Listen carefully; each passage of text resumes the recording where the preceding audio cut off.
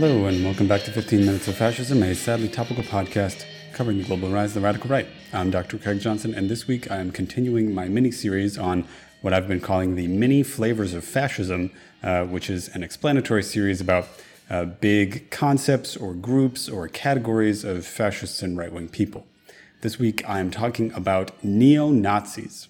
Now, by neo-Nazis, I specifically mean movements that identify with the legacy of the Nazi Party, as in the German Nazi Party, but are usually not directly connected with its history, at least not anymore, and we'll get into that a little bit more later.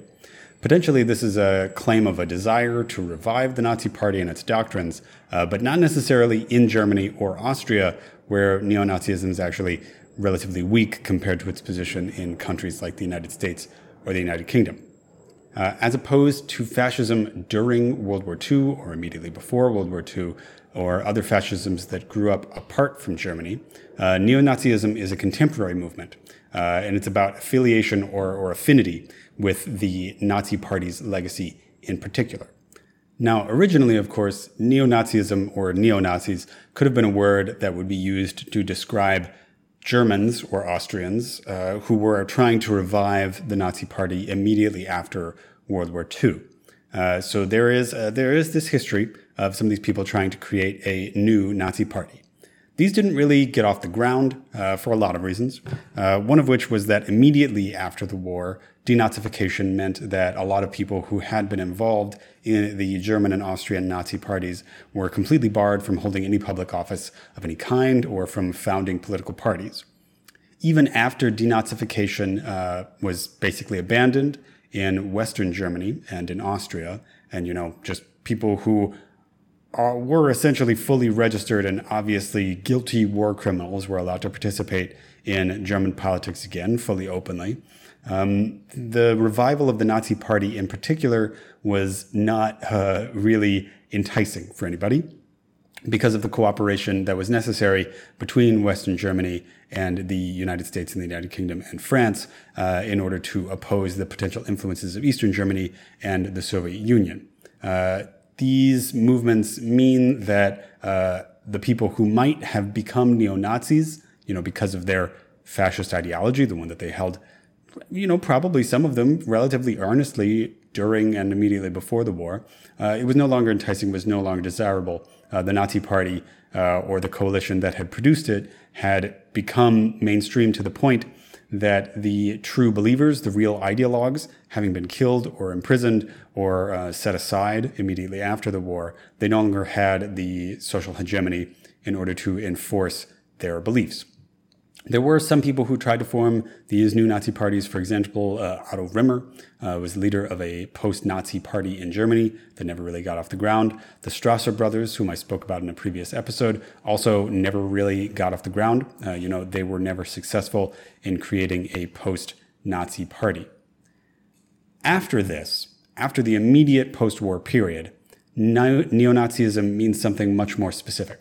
It means a sort of social formation, often involved with political parties, but not really political parties like per se. Usually they might call themselves a party, or they might sometimes post candidates in some local small elections, but that's not really what they're about. It's more of a subcultural movement. It's more of a cultural group. It's more of a series of gangs, really. One of the reasons that we call these groups neo-Nazi, as opposed to just like calling them fascist in general, is, as I said before, because of their specific affinity for the kind of fascism that was espoused and practiced by the Nazi Party in Germany, which, if you're a listener of the podcast, you would know is quite different from a lot of the other contemporary fascisms that grew up in the 1920s, 30s, and 40s in Europe and also throughout most of the world. For example, some of the things that differentiated fascism in Germany from fascism in a lot of the rest of the world is the German Nazi Party's specifically uncertain posture towards Christianity. Now, of course, officially the German Nazi Party was pro-Christian and was, pro-Lutheran Church and all that sort of thing. However, the Nazi Party So, a lot of their members in secret or in a lot of their writings or in practice, when we actually think about what they did, they were a little bit more lukewarm towards the legacies of Christianity than almost all of their contemporaries. So if we think about the fascist party in Italy, or if we think about the Falange in Spain, or if we think about the Iron Guard, the Legion of the Archangel Michael, if that name isn't a giveaway, the Iron Guard in Romania, a lot of these groups weren't like as secular or as religiously skeptical as the Nazis were. They were, in fact, directly involved with the church, in some cases with priests actively participating. This separates neo-Nazis from other fascists, specifically in that they also have a somewhat suspect posture towards Christianity. Specifically, neo-Nazism is also often involved with what they would self-identify as paganism, neo-paganism. The Black Sun, for example, which I spoke of in a previous episode, a symbol that was tattooed on the elbow of a recent attempted assassin of Cristina Fernández de Kirchner, the vice president of Argentina, is a pagan symbol that neo-Nazis adopted in order to create a neo-Nazi symbol.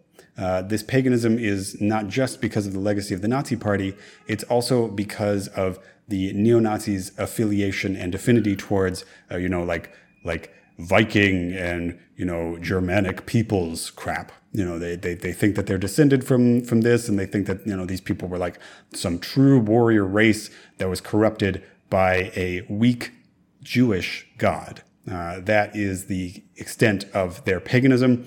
This is not the paganism of earnest contemporary pagans. It is a racist caricature. Something that doesn't necessarily separate neo-Nazis from other contemporary fascists, but which is important to neo-Nazism as a movement and as an ideology, is Holocaust denial. This is extremely important both to their continued anti-Semitism and to their valorization of Nazi Germany in particular. I'm actually going to get into this more in the next episode of this series. The next episode of The Many Flavors of Fascism is going to be about a short history of Holocaust denial in the Western world, so more on that later. When we talk about neo-Nazism as a political movement, I've already covered the earliest origins of neo-Nazism, right? As people who tried to revive Nazi parties in Germany and Austria immediately after the war. This failed. However, other neo-Nazi parties emerged in a lot of countries throughout the Western world, notably the United Kingdom and the United States, but also there exist examples from Chile to France to Iran to Mongolia. Some of these organizations, specifically the ones in the English-speaking world, got together in the early 1960s to found an organization called the World Union of National Socialists. It was founded in 1962 as an umbrella group for fascist parties. It's still operative. It was an attempt to create a worldwide white nationalist conspiracy organization, I guess supposedly in the vein of the Comintern, the Communist International or the Socialist International. These are organizations that support the workings of their ideologies on an international level. The World Union of National Socialists was founded by George Lincoln Rockwell and Colin Jordan of the British National Socialist Movement. This meant that it had the leadership of some of the biggest neo-Nazi parties at the time. This period of neo-Nazi organization you might call it like their attempt to revive the traditional party formation that had existed in the 1920s, 30s, and 40s. This largely failed, not just in the United States and the United Kingdom, but essentially almost everywhere that it was tried. Instead, we move into later a period beginning in, let's say roughly the 1980s and 1990s that we are still in today, in which neo-Nazism is a subculture. It is too small to be a real political party almost anywhere, and instead it engages in street fighting, prison gang organizing, fascist rallies in order to promote their ideology. I guess sort of like one might call this lying in wait for some time when they might be able to be operative more out in the open again and actually gain some power. Although it doesn't really seem like a lot of these organizations have a real theory of how they might gain power. It's just, they just sort of like think that being violent and being fascists will, get people to join them. I don't know. I mean, I guess members of a lot of non-normative political groups believe such things. Neo-Nazism is involved in some of the formations of the alt-right, but largely on the sidelines because they're openly fascist, whereas the alt-right attempts to be a little bit more mainstream, trying to avoid using fascist symbols and fascist rhetoric openly, which neo-Nazis do just very blatantly. So if you think about neo-Nazis, you probably have an image in your head of a skinhead, right? A completely clean-shaven white man. As I said in the first episode of this little mini-series about skinheads, that aesthetic is deeply associated with neo-Nazism, especially in the United States and the United Kingdom, but also throughout the world. You probably also think about openly displaying fascist symbols and tattoos, openly using Nazi flags, that sort of thing, right? We associate these types of aesthetics and behaviors with gangs and street violence. We associate it with biker gangs and prison gangs. And those are largely the groups that we're talking about when we're talking about neo-Nazis, although some of them are a little bit more developed party formations. One, for example, is Golden Dawn in Greece, an openly neo-fascist party, an openly neo-Nazi party that did extremely well in Greek elections. Another example is the National Front in Britain, or the British National Party. These are the faces of neo-Nazism in the United Kingdom. There are several in the United States, including the National States' Rights Party, which is a segregationist party, and the National Socialist Movement, which up until very recently was the largest operative neo-Nazi party in the United States. However, they're in the process of being dismantled because of some major internal struggles that involved the technical takeover of the organization by a civil rights activist. The last thing that I want to get into talking about neo-Nazism is another concept that people very closely associate with the idea of neo-Nazism, and that is the concept of the quote-unquote lone wolf. You've probably encountered this phrase before, talking about a terrorist or talking about some act of violence. Usually, the phrase lone wolf brings to mind a skinhead, a young white man who acts out alone in violence against people of a different race or a different religion or a different ethnic group or against women. The idea of the lone wolf, the idea is that there are neo-Nazi perpetrators of violence, always men, usually white, as I said, who engage in this kind of violence alone, as in without a group to support them or to plan the attack. This is to separate this form of terrorism, because arguably it's a form of terrorism, from other forms of terrorism that are conducted by political organizations who are using this terrorism as part of a dedicated organizing or warfare campaign, right? However, I'm here to tell you that the concept of the lone wolf is a myth. It is not one that people who study the right wing use or believe in. It is a media narrative, and in fact, a right-wing narrative. It is a myth originated by the right wing itself, I would argue, in forums and meetings and in their coverage of things, and whenever they get to be on TV, trying to distance themselves from the extreme violence that these movements perpetrate and that they encourage their members to engage in.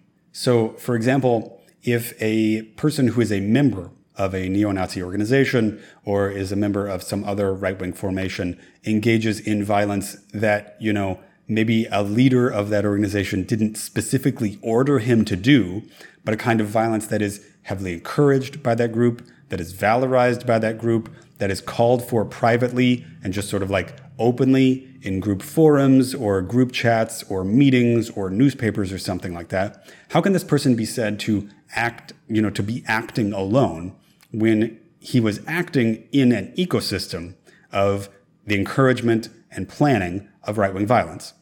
Just because somebody didn't point at something and give him an order to engage in this violence doesn't mean he was acting alone. This concept is one that people use in order to distance themselves from their responsibility from this kind of violence.